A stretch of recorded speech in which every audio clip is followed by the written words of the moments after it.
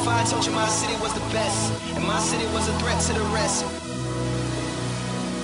And my city was a threat to the rest. Cleveland is my city, and I love it. Yeah, I love it. I was born and raised here. I got it made here. And if I have my way, I'm gonna stay every corner. Oh, they are second down and 10 at the 24-yard line. Out they come. Shotgun. Kareem Hunt in the backfield. Two receivers left, one right. Mayfield back to pass. Looks, going towards the end zone, and it's caught by Donovan Peoples-Jones. Touchdown! He got it! He got it! The rookie from Michigan got it with 11 seconds left to go! A back shoulder throw. Unbelievable catch. Unbelievable throw. Right corner of the end zone. Baker Mayfield to Donovan Peoples-Jones. Did he get his feet in? It looks like that second foot came down on the black paint, which is the Bengals logo. He did. He got him in.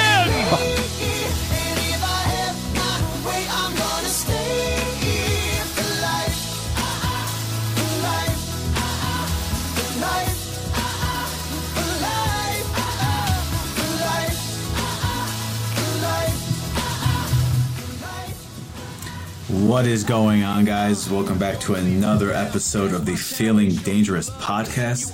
I am your host, Zach DeFranco, joined by more of a team, minus Jordan, but back from COVID injury report last week.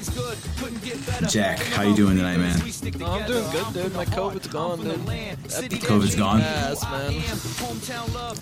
How was it? Explain. It was not that bad, honestly. Like, dry cough and chills, and I still can't taste anything, so my life is going to suck for the next couple months. That would be the absolute worst part, dude, in my opinion. It is. I just love to eat, though, so, I mean... Well, yeah. Yeah, we all know. All right. Shots fired. Let's move on from this. Also, another great host, great company, helping out with behind the scenes a lot more than anyone knows. Tyler Johnson, how you doing tonight, man? Hey, Zach, I'm doing good. How are you doing? Doing good, bro. Ready to talk about, quick little Browns news. Not really a busy week in news, but we do have some things going on. Maybe adding some more defensive pieces, and we got to talk about some wide receiver room expectations coming up for the 2021 season. Let's get it started. Pete? Yes? How you doing, man? You doing all right? I know you had a weird pre-show for the last hour and a half. Well, it was quite an adventure, wasn't it? Yeah, I mean, I think there's never a dull moment between us, so... Yes, and I think maybe we should and maybe we should plan out what highlights we're gonna get beforehand and know how we're gonna get them. Honest, I did tell you around like 12 o'clock I was gonna send you a highlights, and then I think around 5 or 6 I finally did. But that's how you gotta do it. You gotta throw stuff at you last minute and see how good you are. Yeah, and we gotta figure out a problem of why we couldn't, why you guys couldn't hear anything that I was playing, but we're all good now. So, and yes. we're starting at 9 o'clock, even though the original plan was 7 o'clock. But we're all good. Yeah, it's March Madness over here, Feeling Dangerous podcast. And by the way, those that highlight that you just heard in the open was courtesy of the Cleveland Browns Radio Network. Just so that we don't get in trouble, thank you to the Cleveland Browns Radio Network. It wasn't that busy of a week, but there's always stuff going on in NFL free agency, so I'm happy. I'm happy to be here and happy to help out where I can, or be a drag when I can. Either way.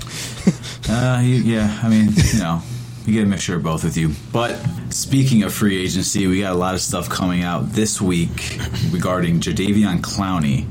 He visited the Browns. I want to get some thoughts on this. I mean, do you guys still want to see this go down? I know he turned us down last year, but Tyler, Jack, Pete, how do you guys feel about this?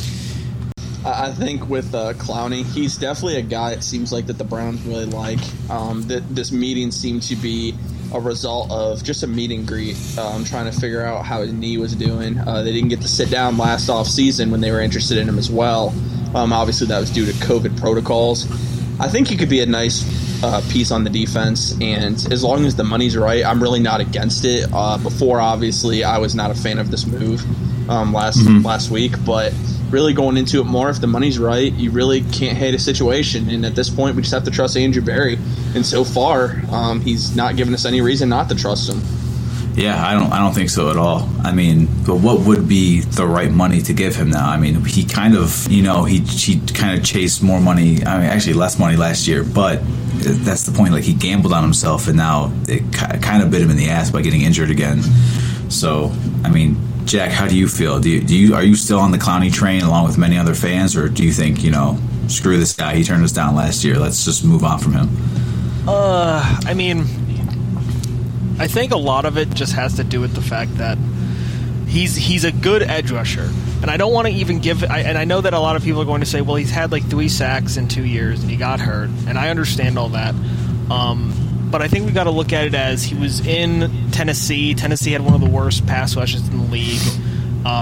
Obviously, he got hurt, so that kind of affects his sack numbers. I mean, he got 0 sacks in 8 games, so I mean that's also pretty bad. But I think that if the fact that the Browns are still looking at him and stuff, I think that they're looking not just for productivity from him. I think they're looking specifically at his attitude and at his athleticism and things like that. They're looking at intangibles, and I think that they think that if we can get him on the line with Myles Garrett and especially put him in a rotation with a bunch of other players, especially if like Takk McKinley works out, I think that they see a more long-term goal. And I think it's all obviously it's going to come down to money.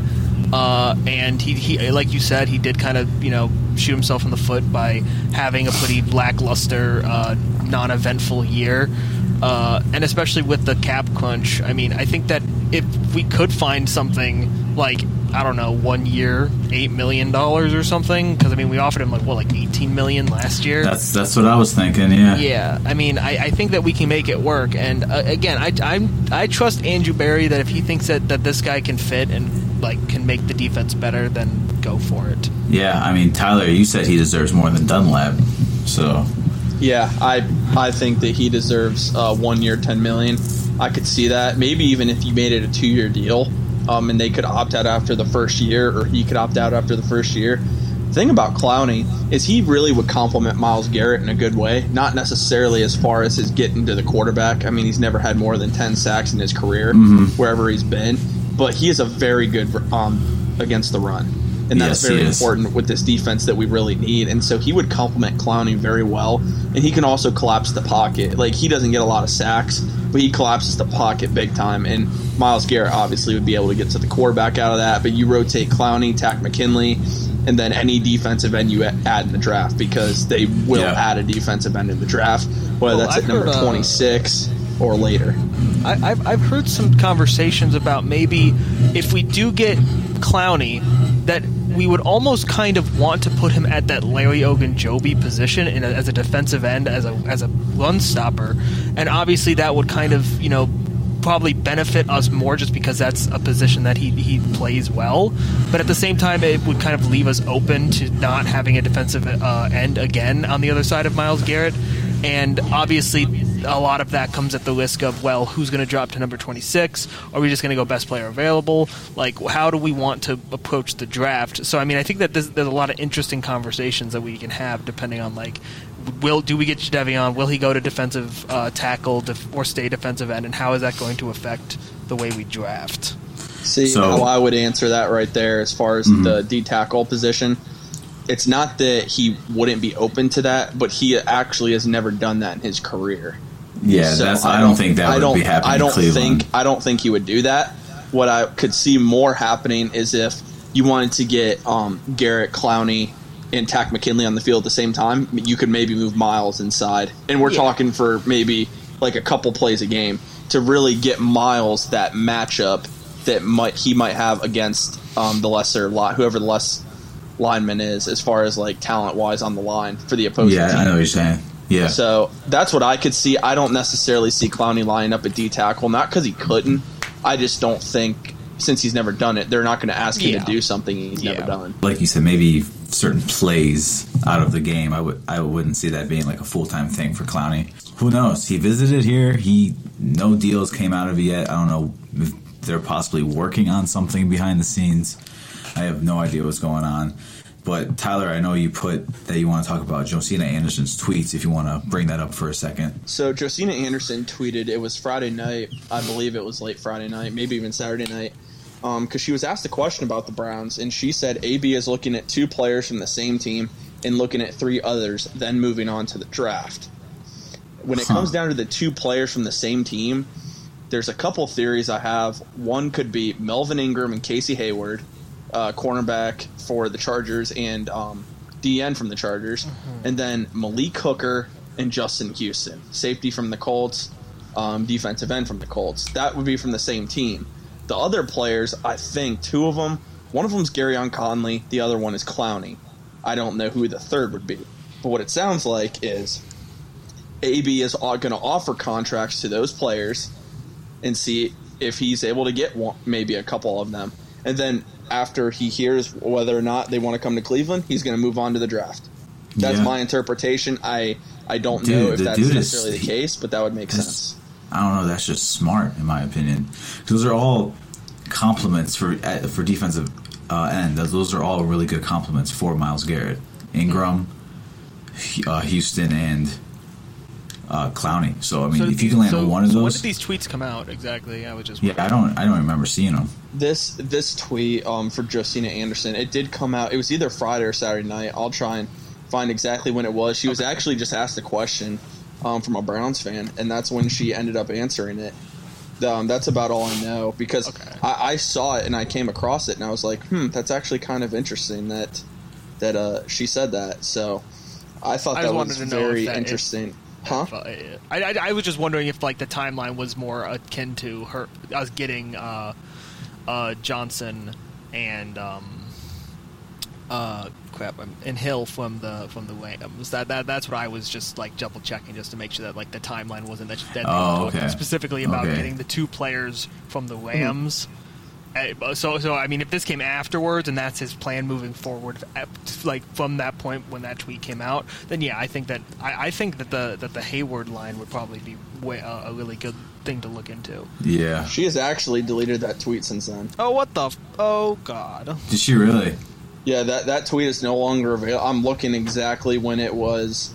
The closest tweet she has is 2 days ago now. So does that mean that it was from a bad source, or does that mean that she wasn't supposed to put it out there yet? I think it wasn't. She wasn't supposed to put it out there because she has not really said much since then. Really? So that could be interesting. I do believe that's the case, though. I mean, it would make a lot of sense because it sounds like the Browns obviously are trying to fill a couple more needs on the defense, especially veterans. And could you imagine if they got every basically need for defense in just free agency alone? Then the whole draft is just pick the best available. You know what I mean? Regardless of position, unless it's basically quarterback or running back. Anything else is on the table at that point. And that's why I get so confused when we talk about wide receiver, which we're going to get into later, but why are people so against possibly looking at wide receivers at 26? Browns offense, though, the entire offense is possibly returning in 2021. What do you guys expect? Jack, we'll start with you. What do you expect out of the offense this year? Do you think they're going to make any more moves on the offense to add weapons, or do you think we're just going to roll with what we have, build off of it, and move forward? I mean, I don't think there's anything wrong with, maybe picking up a flyer in like the 3rd round or something. Just best player. It's always been just you take the best player available in the draft when you're a good team who has most of your weaknesses or most of your issues figured out. And now that the Browns have an average, serviceable defense with no glaring holes or problems, they can afford to just go best player available. And if the best player available is a wide receiver, you just take a wide receiver. Maybe you plan for the future. You plan for the fact that at some point you're going to have to let Jarvis Landry or Odell Beckham go just because of contracts, just because of how the money works out. And I think that that's just a normal thing. I think that adding more depth to the wide receiver room, just because obviously players get hurt, things happen.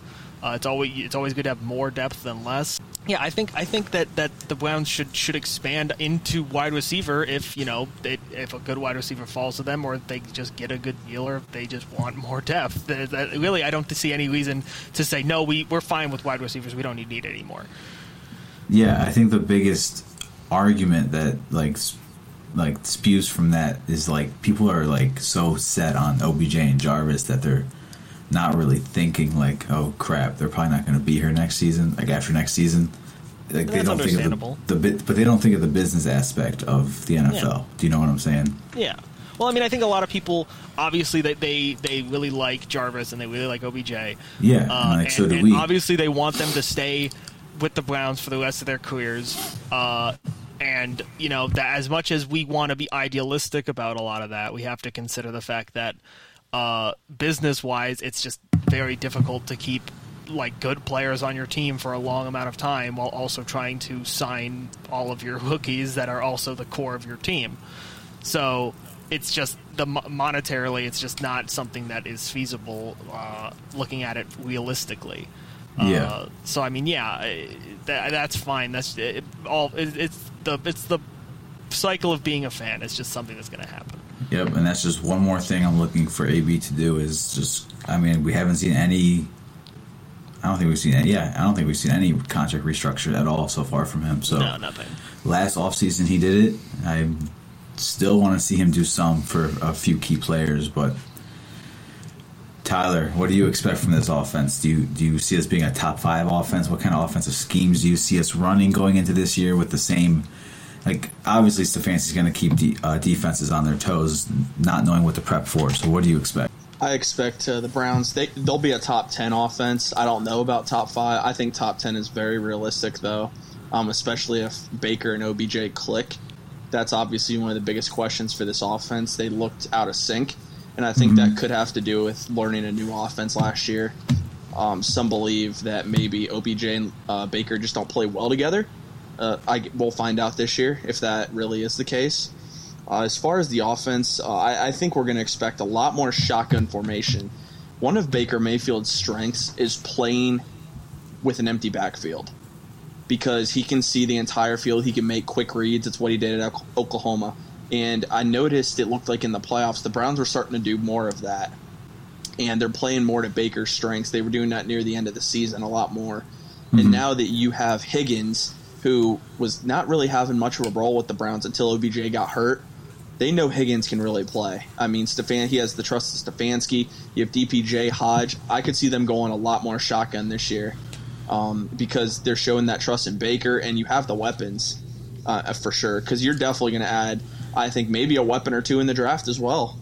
It's going to be very interesting to see what he does in the draft. But, yeah, the Browns are going to be a very solid offense this year, and a big part of it, I think, is going to come down to that OBJ and Baker chemistry. Yeah, and not even that, just OBJ, if he stays on the field alone, he's going to take a lot of attention off of Jarvis Landry and Higgins, and I just think it would just gel more. I think the offense really clicked at the back half of the season last year, so I think it would work better. I think OBJ and Baker just really haven't had a lot of time to click in a set scheme. But we'll see. We'll see what happens. To stay on that topic, though, let's discuss this wide receiver room. We got a few names that are going to be, I think, key wide receivers this season with Hodge and DPJ that, you know, many people aren't really talking about anymore because with the re-signing of Higgins coming back with Jarvis and OBJ.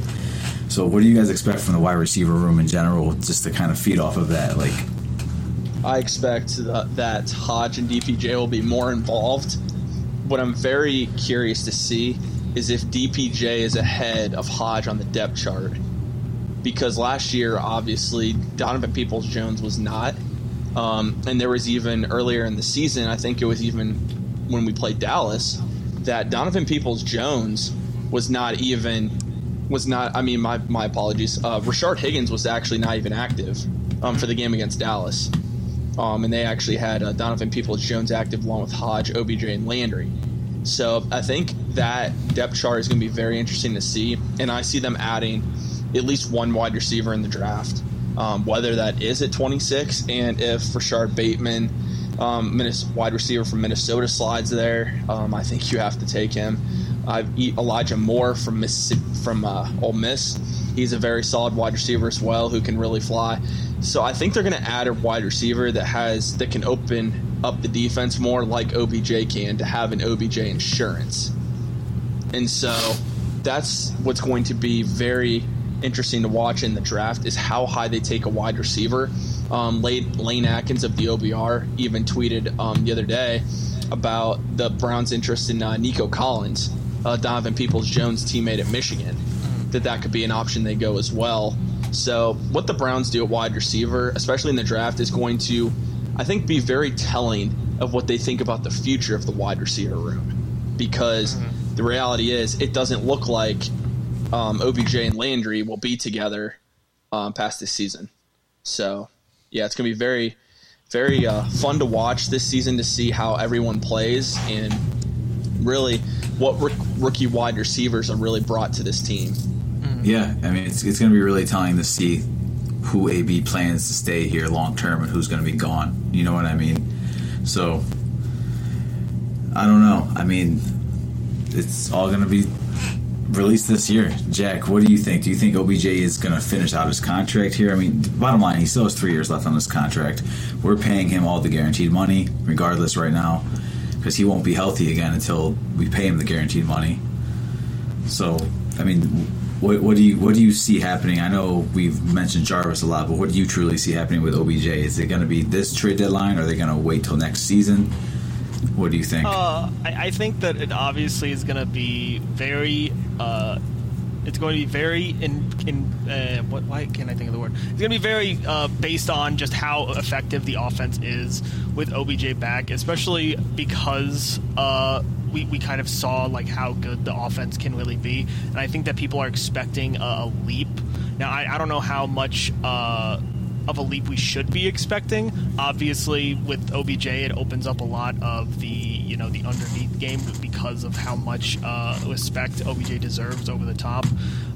Like Baker's going to be able to find those like short options a lot easier. The run game should be stronger, and we should be able to see Baker Mayfield's deep field accuracy actually come into play with being able to make big plays. And obviously, if we see issues in terms of those things not progressing the way that Andrew Berry and Kevin Stefanski expect with Odell Beckham, and we see the regression that we saw towards the beginning. Now obviously that's because of we talked about how it could be because of just installing a new system, but again, if we have that sort of that rollover of the whole entire team, the rollover of the system, the rollover of the coach, and we still see that regression, we still see those issues, I think that we could see Odell Beckham move by the trade deadline, but I think it's all very much like beholden to that actually happening. So yeah,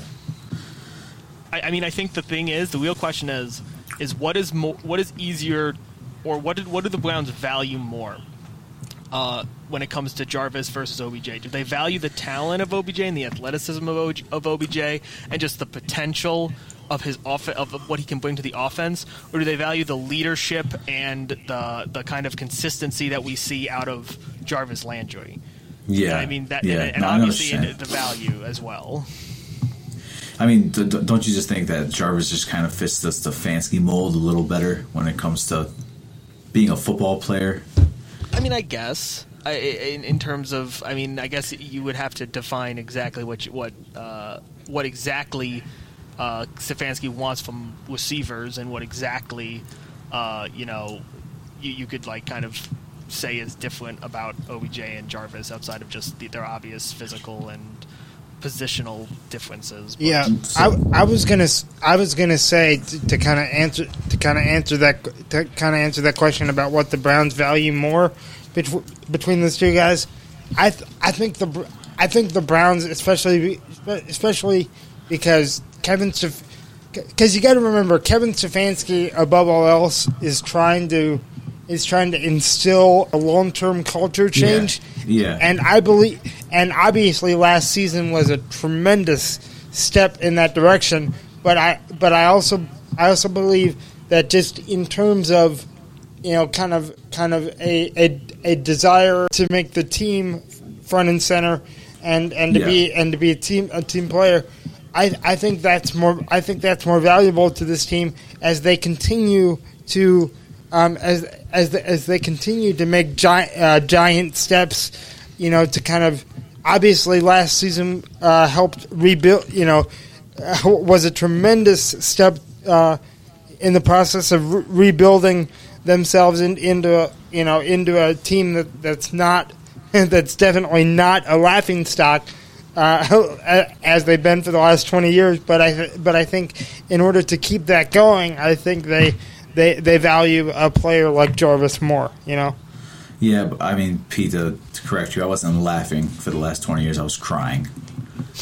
Okay. I was not laughing during that stuff. I don't think I said laughable. I'm talking about nationally. And that's what I'm saying. Nationally, we were a laughing stock, but us as fans, no. We were crying. Right. Of course, we weren't laughing at winning, what was it, like 4 games in 3 years or something? It was until Freddie Kitchens took over, of course. Yeah. If you don't wear brown and orange, you don't matter, right? So. Oh, my God. Whoop-de-hell. Okay. Let's move on. Whoop-de-hell. Something I think that needs to be said about the wide receiver room. I think that as far as the right fit for the offense, you have Landry and you have Higgins that are both very similar players. And going into 2022, they're both not going to be here, just like I don't think OBJ will be here unless he's willing to take a pay cut. And so when it comes down to Landry and Higgins, I think they would keep Higgins based on he's a very similar player in what they have, and he would make less than Landry. That saves money there because, of course, like we've talked about many times on this podcast, you're going to have contract extensions you're going to have to give out in 2022 and maybe even this offseason. They're going to draft at least 1 wide receiver and maybe 2. With those guys that they draft, not to mention bringing Higgins back, Hodge, DPJ, there's also a good chance you might not see Landry and OBJ here next year because you're going to have to create cap space. And more than likely, paying $31 million to 2 wide receivers is not part of the plan going forward. Yeah, it just doesn't match an AB way of running a football team, in my opinion. I mean, he's not going to want to pay many positions that type of money when it comes to like running back. Obviously, he's not going to pay Nick Chubb and Kareem Hunt $12 million a year. He's going to get one on a nice bargain deal, and he's going to hopefully pay Nick Chubb if that's even the way he's thinking about it. So when it comes to wide receiver, it's kind of like the same aspect. He's not going to just throw out bags of money to keep a position that could be replaced easily if you find the right talent. So it does come down to the scouting team and stuff too. But I'm also curious about what's going to happen with Austin Hooper because his contract is kind of extensive as well. Even though it's kind of short term and they can kind of just front load a lot of it, but also something. Yeah, he would be an interesting contract to keep an eye on too, don't you think, Tyler? Austin Hooper. I think he could. With the 3-year deal, I don't know if he would necessarily restructure, but something that I've been thinking about since we talked about Njoku last week is what if there's this scenario where they would try, if they decide they wanted to keep Njoku, like let's say he does pretty good this year, that they could actually sign Njoku long term and then maybe cut bait with Austin Hooper. And keep like a Brian and Njoku kind of 2 tight end when they want to do that. And of course they would draft another tight end, obviously, because Stefanski wants tight ends. Yeah. But I could see a scenario like that as well, just given the fact that they paid a lot of money for Hooper, and for what they paid him, he really didn't deliver. Yeah, so I mean, he didn't. Him and Baker were good together in the red zone, but he was definitely a reliable running tight end, run blocking tight end, excuse me. So, I mean, he definitely brought things to the field that Njoku kind of slacked for a little while. Like when it comes to blocking, Njoku took a lot of plays off, but I noticed he did get better towards the back half of the season. But I'm just saying, obviously they're going to bring stuff to the field that one or the other is not going to bring. Harrison Bryant, on the other hand, I just noticed that kid just wants to go out there and give 100% every play. So, I mean, I know he struggled with his fumble stuff that went on towards the season, but, he'll work through that, in my opinion. He's the one that I like the most, and I'm going to keep my eye on is Harrison Bryant. But when it comes to I think he's going to be a very good player. The whole Hooper and Njoku discussion, we obviously can get into at a different time. But I could definitely see a scenario now actually where Njoku does end up being here long term, and maybe you roll with Njoku and Harrison Bryant because when Njoku needs a new contract at the end of this season, he's going to be cheaper. I mean, unless I'm wrong on that in the tight end market, the price really increases. I think you could give Njoku $7 or $8 million. I mean, and that's fairly reasonable for a tight end, especially one who has a lot of upside like Njoku has at such a young age. So the next bit of news that we really have to get into, it's just going around the NFL at this point. The NFL News Tracker, there were a lot of deals that actually happened this week, and also some trades within the NFL draft that we need to discuss. Obviously, the first big news here is that Dory Jackson ended up signing with the Giants. 3 years, $39 million. And as you can see, Jabril Peppers is really recruiting guys to New York. And yeah, that's what I've been hearing. It seems to be working. As far as getting a Dory Jackson, that's a lot of money for a guy who's been hurt, but when he's on the field, you can't argue with the results. Definitely a good signing for the Giants. A young corner, so you can't really go wrong with that signing. As long as they're not in the AFC, I don't care.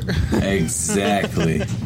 Especially because we heard a lot of talk about him going to Pittsburgh, and then obviously they already have too many good defensive players in Pittsburgh. I mean, they lost a lot on the defense. They lost a lot too. Their secondary is just really good, and if they added a Dory Jackson, it would just be another thing that we have to deal with. But now that he's in the NFC East, who cares? Yep. I know I don't care. Good. And he can, and the Giants can pay him that money, dude. After what I heard that he said about coming to Cleveland, I didn't want him anymore anyways. Listen, if you don't wear brown and orange, you don't matter. Yep. That's the fact. What do you guys think about Sammy Watkins going to the Ravens? You think that does anything for Lamar? Maybe if it was 2014. Yeah. I was just about to get into that, actually. Yeah. Yeah. You see, I just don't understand the people's why the Baltimore Ravens seem to be so slow on the uptake that they do need a wide receiver better than Hollywood Brown for Lamar Jackson. And I get that a lot of people are going to joke, oh, Lamar's a running back, who cares who his receivers are?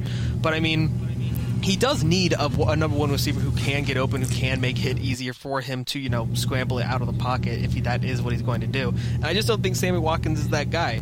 I mean, Sammy Watkins is the literal embodiment of they had us in the first half, not going to lie, because he plays like the first 8 games of the season and he's okay, and then he disappears for the rest of the season until maybe you get to the playoffs and he has a decent performance.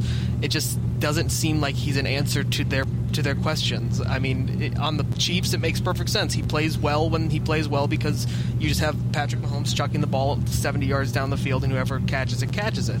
But like with the Ravens, where their offensive scheme is running the ball a lot, and I mean they're not really gonna worry that much about double teaming Sammy Watkins over Hollywood Brown or Mark Andrews. So I don't understand how this really helps them develop their offense better, especially since they also got Kevin Zeitler, so their offense isn't really that much different. I just don't get the move. It doesn't really benefit them that much. It was a cheap move, and I think that's why they did it. That's really the only reason I feel like they did it, because they lost Willie Snead. Basically, you needed someone to replace Willie Snead, and I mean, Watkins is not a solid bet to do that, just because obviously his injury history, but Willie Snead had a lot of injury history as well, so maybe that's the thinking there. Well, I understand the thinking of, okay, we need to replace our Willie Snead, but that doesn't really help them improve offensively any more than they already were. I mean, they were already a very good offense.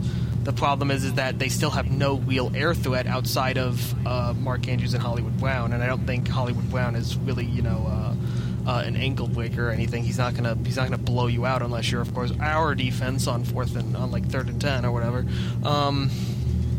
I just don't think that this really gives them any sort of this isn't gonna. No defense is going to be like, oh crap, they have Sammy Watkins. I guess that's really what I'm saying. No, I don't think so at all. And Hollywood Brown, I don't think is really even a bad player at all. The issue is a quarterback who just can't get him the ball consistently. Sammy Watkins, I haven't studied him enough to know. If he's a decent run blocker, that could be another reason too, because the Ravens run the ball a lot. Yeah. So it could work on that end. It could. I want to ask you guys, what the hell do you think the Texans are doing? Like, stealing what is going every on? Former terrible Browns player. Terrence it's Mitchell. not just that. I want to know. I heard they're going to hire Hugh Jackson. Oh my fucks! Please, that would be the funniest shit to ever happen. But I have to ask. I know that this is almost like a conspiracy theory, so this might not be the exact spot. Do you guys actually think that all of these, that all this stuff with Deshaun Watson is legitimate? I feel like it's very conveniently timed that all this is coming out while they're in the middle of a dispute about whether or not he's going to get traded. Some of the details on this are very disturbing, to be honest with you. And I'm one who normally would be in that boat of I don't necessarily believe the accusers right away. I usually like to let things play out. But in this case, this is very interesting. How often do you have a situation where you have this many accusers come forward with a player that's actually still playing and really just getting into the prime of his career? Yeah. I mean, we've never seen this in our history as far as like a situation like this. A lot of the cases when it comes to sexual assault, as far as Kellen Winslow, Darren Sharper, are pretty much the prime examples of that. Those came after their playing days. Mm-hmm. So the fact that this is coming out for Deshaun Watson during his playing days, that's what makes me think that this might really have some legs to it. And they want to get a grand jury on this. And if they didn't have a ton of evidence that's very accurate, they wouldn't be doing this, I feel like. Mm-hmm. Well, I mean, that's just my thought on it personally. I totally get it. I don't have any sort of, I'm not thinking about it any way, one way or the other. I have no, dog in the race. I don't really care. Obviously, I care if he actually, sexually assaulted these women. Yeah. But in terms of like the impact it has on in terms of football, I don't really care. The thing is that it's just, the whole organization for the Texans is just such a dumpster fire right now. And there's talks about how the guy who's bringing a lot of these charges is like the next door neighbor of the Texans owner, and how like they've done stuff in the past with each other, and how one of the women apparently is an acquaintance. It's like, it's very strange stuff, and no matter which way this goes, this is going to be an absolutely god awful thing to happen to the NFL and to the Texans in particular. I mean, it must really suck to be a Texans fan right now. I mean, I genuinely, it must suck to be someone from Texas who is interested in sports, because it is just a goddamn nightmare, especially in Houston. Yeah. I mean, the Rockets fall apart. The Astros the Asterisks are a fucking goddamn disgrace. And now the Texans just cannot. I mean, they sign a bunch of older players that they don't really need, that don't really congeal into a real team.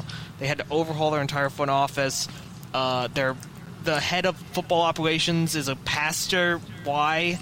I mean, it is so goddamn. They had to get rid of J.J. Watt, and you notice how the second they get rid of J.J. Watt, suddenly the entire culture of the Houston Texans is called into question, and the entire organization falls apart. It was almost poetic, honestly. Yep. Oh man. Maybe next year we'll hear things about how the Texans are stealing plays with trash cans. Just steal something from from their crosstown the crosstown neighbors. Yeah, their crosstown neighbors is what I was trying to say. But anyway. Some more free agency news. Yes. Carlos Dunlap returned to the Seahawks on a 2-year, $16.6 million deal. That's the deal this could have implications for a possible Clowney deal right here. And this is why I say that Clowney will get more than him. He's about 5 years younger, 4 or 5 years younger than Dunlap. And so I think he'll end up getting more money than that. I think AB's going to go based on production, and he's just going to give him his price, dude. I think they're going to find an even ground. I think it's more likely at this point that Clowney comes here, especially with Dunlap going to the Seahawks. Obviously, you still have Melvin Ingram and Justin Houston on the market. If one of those guys signs this week, Justin Houston could even retire. I've seen that there's talk about that as well. If one of those guys signs this week, though, and it's not with the Browns, I think Clowney's coming to Cleveland. That's just my personal prediction on that, because you're getting short on options, and I do believe that the goal is to add a veteran D end here, and they will do that. And it's going to be either Clowney, Houston, or Melvin Ingram.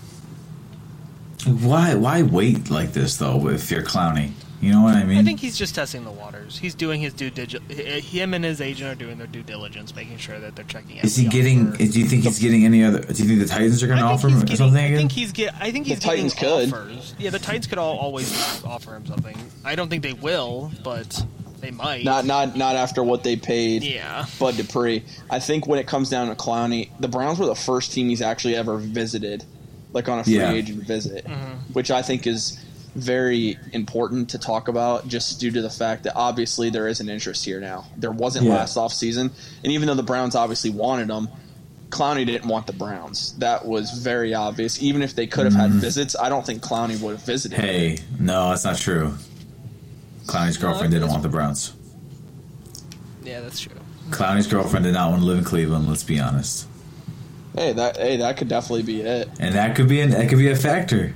In a lot of free agents. I think this time around things would be different, though. Yeah. Money's going to be talking in this time around, I feel like.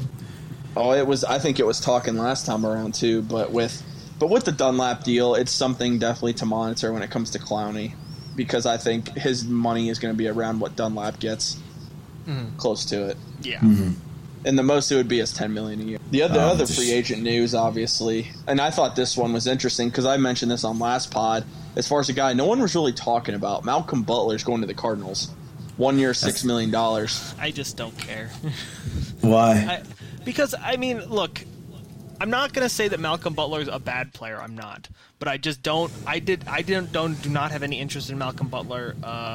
He's kind of slow. He hasn't had really like Super Bowl MVP production. He had that great play a couple years ago, and I kind of haven't really been following him since then because it hasn't really been anything particularly noteworthy. And I mean, if they want to assemble the whole 2015 God Squad in Arizona with AJ Green and TJ and JJ Watt, I mean, go ahead. I think that's great. I just don't think that it's going to be that impactful of a move. I mean, maybe they do it to scar Russell Wilson, so every single time they get down to the red zone, he's freaking out. But overall implications, I don't think it's anything too important. See, I think he could have been very solid on the opposite of Denzel Ward. I easily would have done 1 year, $6 million for him. I mean, that's at that point, that's just a low risk, high reward move. When you're paying that much at some point for a free agent, that's really what it is. I mean, if he can be great, awesome. But at that point, you're just coming in and you just want a guy to come in and be a solid player. And I think he definitely could have provided that for the team. And more importantly, he's that veteran leader that you could have in the secondary. Didn't he have issues with Belichick and stuff, though?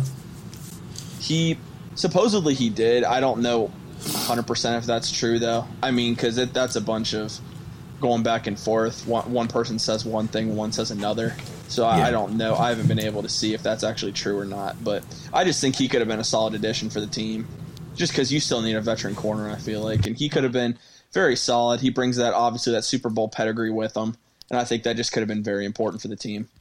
Jack, what were you going to say? I was saying, speaking of secondary help in free agency, where do you guys think that we're going to see Richard Sherman land? Because I haven't heard any talks about him at all. Like any sort of well, is he still representing himself? Is he still not sure on that one? I could see the Cowboys making a play for him on a 1 year deal. Yeah, to me, that just makes a lot of sense. Jerry Jones likes to make a big splash, and I mean, even though the production isn't necessarily there as much, I mean, Richard Sherman's still a big name, and they lost one of their corners this past offseason. They haven't really replaced him. They'll probably draft either J.C. Horn or Patrick Surtain Jr. in the draft, but I definitely could see the Cowboys making a play for Richard Sherman. Other than that, maybe the Eagles. I'm not sure. He won't be a Brown. You don't think so? It really doesn't make any sense at all for Why us. not? He's had multiple injuries in his career. He's also older. He's not as quick as he used to be. It just doesn't sound like he'd be a good fit for this defense, even though he played in San Francisco. I've just read a lot of things that say he would not be a good fit based on what we want to run on defense. Yeah, because he's just not very versatile of a player at this point in his career. That's true. And Joe Woods wants versatility. So that's why, like, when you see in the draft, I think they're going to draft guys that they can move around a little bit. And that's why I do believe, I've said it before, that safety could be in play in the draft as well, especially early again, because of the fact he knows he can move his safeties all around the field. Yeah. You could have some of them in the slot, some of them near the line of scrimmage, even some pretty much playing like linebacker. I mean, he wants all those guys that can be versatile. And I just don't. And Sherman at this point in his career just is not that type of player. The next bit of news, it's news, but I kind of had a feeling this is where this was going. T.Y. Hilton and James White are both returning to the respective teams. T.Y. Hilton back to the Colts on a 1-year, $10 million contract. He'll be with Carson Wentz. I think that could be a very good partnership in Indianapolis, even though T.Y. Hilton's a little bit older. But he's a good mentor for Michael Pittman Jr. and Zach Prescott out in Indianapolis. And James White going back to the Patriots obviously made a lot of sense for both parties there as well. And he's going to go back to the 10 running backs that they have in New England at this point. And the really big news that happened this week, obviously I'm sure you guys saw this and people kept up with it. There was a lot of movement within the NFL draft this week. The 49ers trade up to pick number 3 in the draft. The Dolphins traded up to number 6, and the Eagles moved down to 12. I didn't put every detail of the trade. Obviously, there are future picks involved there. It's quite clear, though, that the 49ers are eyeing a quarterback at number 3. I was actually going to ask, do you guys think that the 49ers are going to replace Jimmy Garoppolo this offseason? Is that their plan? Or do you think this is securing a successor? Successor, and then maybe going the season to see like how Jimmy progresses, and then probably either try to just phase into just making it like a bridge. They're drafting their Patty Mahomes, bro. Yeah, the Garoppolo will be here one more year. I don't think he's traded right away because of the fact his contract is the size that it is. When the cap goes up with the new TV deal, he'll be traded. I've seen, I don't know if you guys saw this, Peter King of the Monday Morning Quarterback reported that it looks like for Mac Jones that they're going to be there to scout him pretty heavily. Kyle Shanahan, John Lynch will be there. And Justin Fields, they're not sending Kyle Shanahan and John Lynch. They're going to be sending other members of the front office there. I don't know if that's really something to read into or not, but I've seen a lot of people talk about they're going to go Mac Jones at number 3. And I think, personally, that'd be a mistake. But then again, in Kyle Shanahan's offense, there's a lot of different ways that he makes a quarterback succeed. Yeah. But I don't know how you pass on Justin Fields and Trey Lance to draft Mac Jones. But then again, if that's what the 49ers believe they should do, then they're going to do it. I think that in this situation, to give up that much to move up to number 3, when if you wanted Mac Jones, you probably just could have stayed where you are at 12. I mean, I don't know. I mean, really, I think that what this shows us more of is just that the Dolphins are not messing around, man. They are getting really good value for all of their picks. I mean, they basically moved down 3 spots and got a first and like swapped 7th or something like that. I mean, they basically got a free first-round pick for next round or for next year without really giving anything up because they didn't really need the 3rd overall pick anyways, and they're still going to be able to get whatever player, whatever skill position player they want at number 6. So, I mean, honestly, I'm excited to see what the Dolphins kind of like what direction they want to go with that pick. Are they going to maybe try to shore up their receiving core, maybe try to get another offensive line weapon? I don't know, maybe I mean, I'm really interested because the Dolphins look like they're headed in the right direction. As long as Tua ends up performing the way that we believe he can, the Dolphins are going to get either Jamari Chase, Devonta Smith, or Kyle Pitts. They're going to basically have their choice at number 6, depending on which way Cincinnati goes. Cincinnati should be taking the top offensive lineman in the draft. Yes. If they don't, I think that's just a bad move on their part. Well, I mean, even though honestly, they could get Chase and pair him with Burrow again. But then again, you need offensive linemen, and so I expect them to go line. But the Dolphins are going to get one of the top prospects when it comes to offensive talents. Yeah. This really helps out the Browns as well, because a defensive player in some way will slide. You could have quarterbacks going 1 through 4 And really, I think you're going to have quarterbacks go 1 through 4. I mean, Trevor Lawrence is going to go 1. Zach Wilson's going to go to the Jets at 2. Number 3 at this point, I think Mac Jones is going to San Francisco. That number 4, I think you're going to have Justin Fields going to the Falcons. And then someone's going to, maybe even the Carolina Panthers, trade up and try and get Trey Lance. And then quarterbacks go 1 through 5 for maybe the first time ever. It's just one of those things to watch, and that would hugely benefit the Browns even more. So it's definitely something to watch. Obviously, there's a lot of movement within the NFL draft, and we're about a month away from the NFL draft obviously happening in Cleveland. So definitely some exciting times for the city of Cleveland to have this opportunity to host the draft and really for fans to be able to attend it, more importantly. Right. Yeah, and to hit the nail on that, to kind of segue us out of here, Tyler, do you want to talk about it, the website and your mock draft that you released, man? It's really good. People haven't checked that out yet. Hey, well, I appreciate that. Yeah, as far as the website goes, guys, obviously we've had that up and running for a short time now. It's brand new, and we hope that you guys take a visit. It's thefeelingdangerouspodcast.com. Right now you can read the first ever Feeling Dangerous podcast mock draft that I have written. And I plan on doing one about once a week for you guys, if possible, up until the draft. And what we're going to do, we're going to go through different scenarios. We're going to have trade-down scenarios, maybe even a trade-up scenario, and acquiring future picks as well, little scenarios that Andrew Berry could do. And just really want to provide you guys with some quality content about the draft. It's a very exciting time, but also talk about just the type of prospects that the Browns could end up getting on their team. We want to get you guys excited about this website for the fact that we also down the line are going to be launching some gear for you guys like we mentioned last week. Feeling Dangerous podcast gear, but also some Browns gear for you guys. We appreciate all you guys listening to us, and this is a way we kind of want to thank you guys by developing some pretty cool gear for you guys to be able to support us. Stuff that hopefully you're going to see us all repping, because we're going to send everything out to the hosts and everything, and hopefully soon down the line, we start segueing, of course, into live episodes or episodes that we post on YouTube, whatever it be, with plans in the future. But you guys got anything else you want to add before I end it?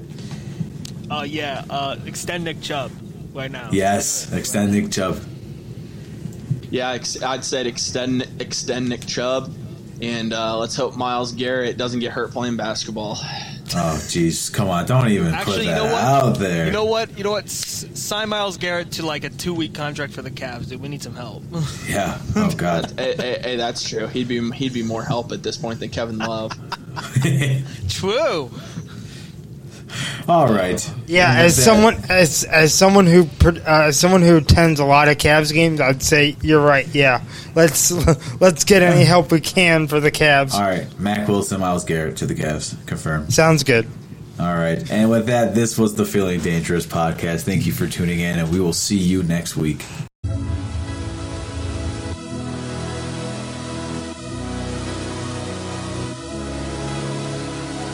I told you my city was the best, and my city was a threat to the rest. And my city was a threat to the rest. Cleveland is my city, and I love it. Yeah, I love it. I was born and raised here. I got it made here. And if I have my way, I'm gonna stay every corner. James Conner in the backfield on the right side of Big Ben. Motion by the tight end McDonald down the line left to right. And the snap goes high over the head of Big Ben. All the way back to the 2 to the 1. And the Browns have it in the end zone. And they dive on the ball and recover it for a touchdown. Carl Joseph's got it in the end zone. A touchdown. Not a bad start. 6-0 Browns. Marquise Pouncey just sailed the ball over the head of Big Ben, who looked at James Conner. They raced back towards inside the 5-yard line. It went into the end zone. B.J. Goodson and Carl Joseph were over there, and Joseph recovers it.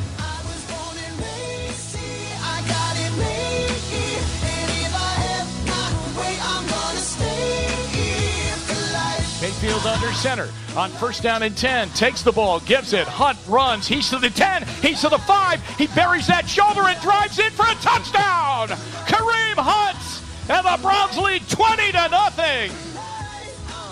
Yo, I'm Cleveland bound, that's my town, where they show you love if they seeing you around. All of my dogs up in the dog pound, man, I love my tribe, my Cavs, my Browns. That's my heart, that's my soul.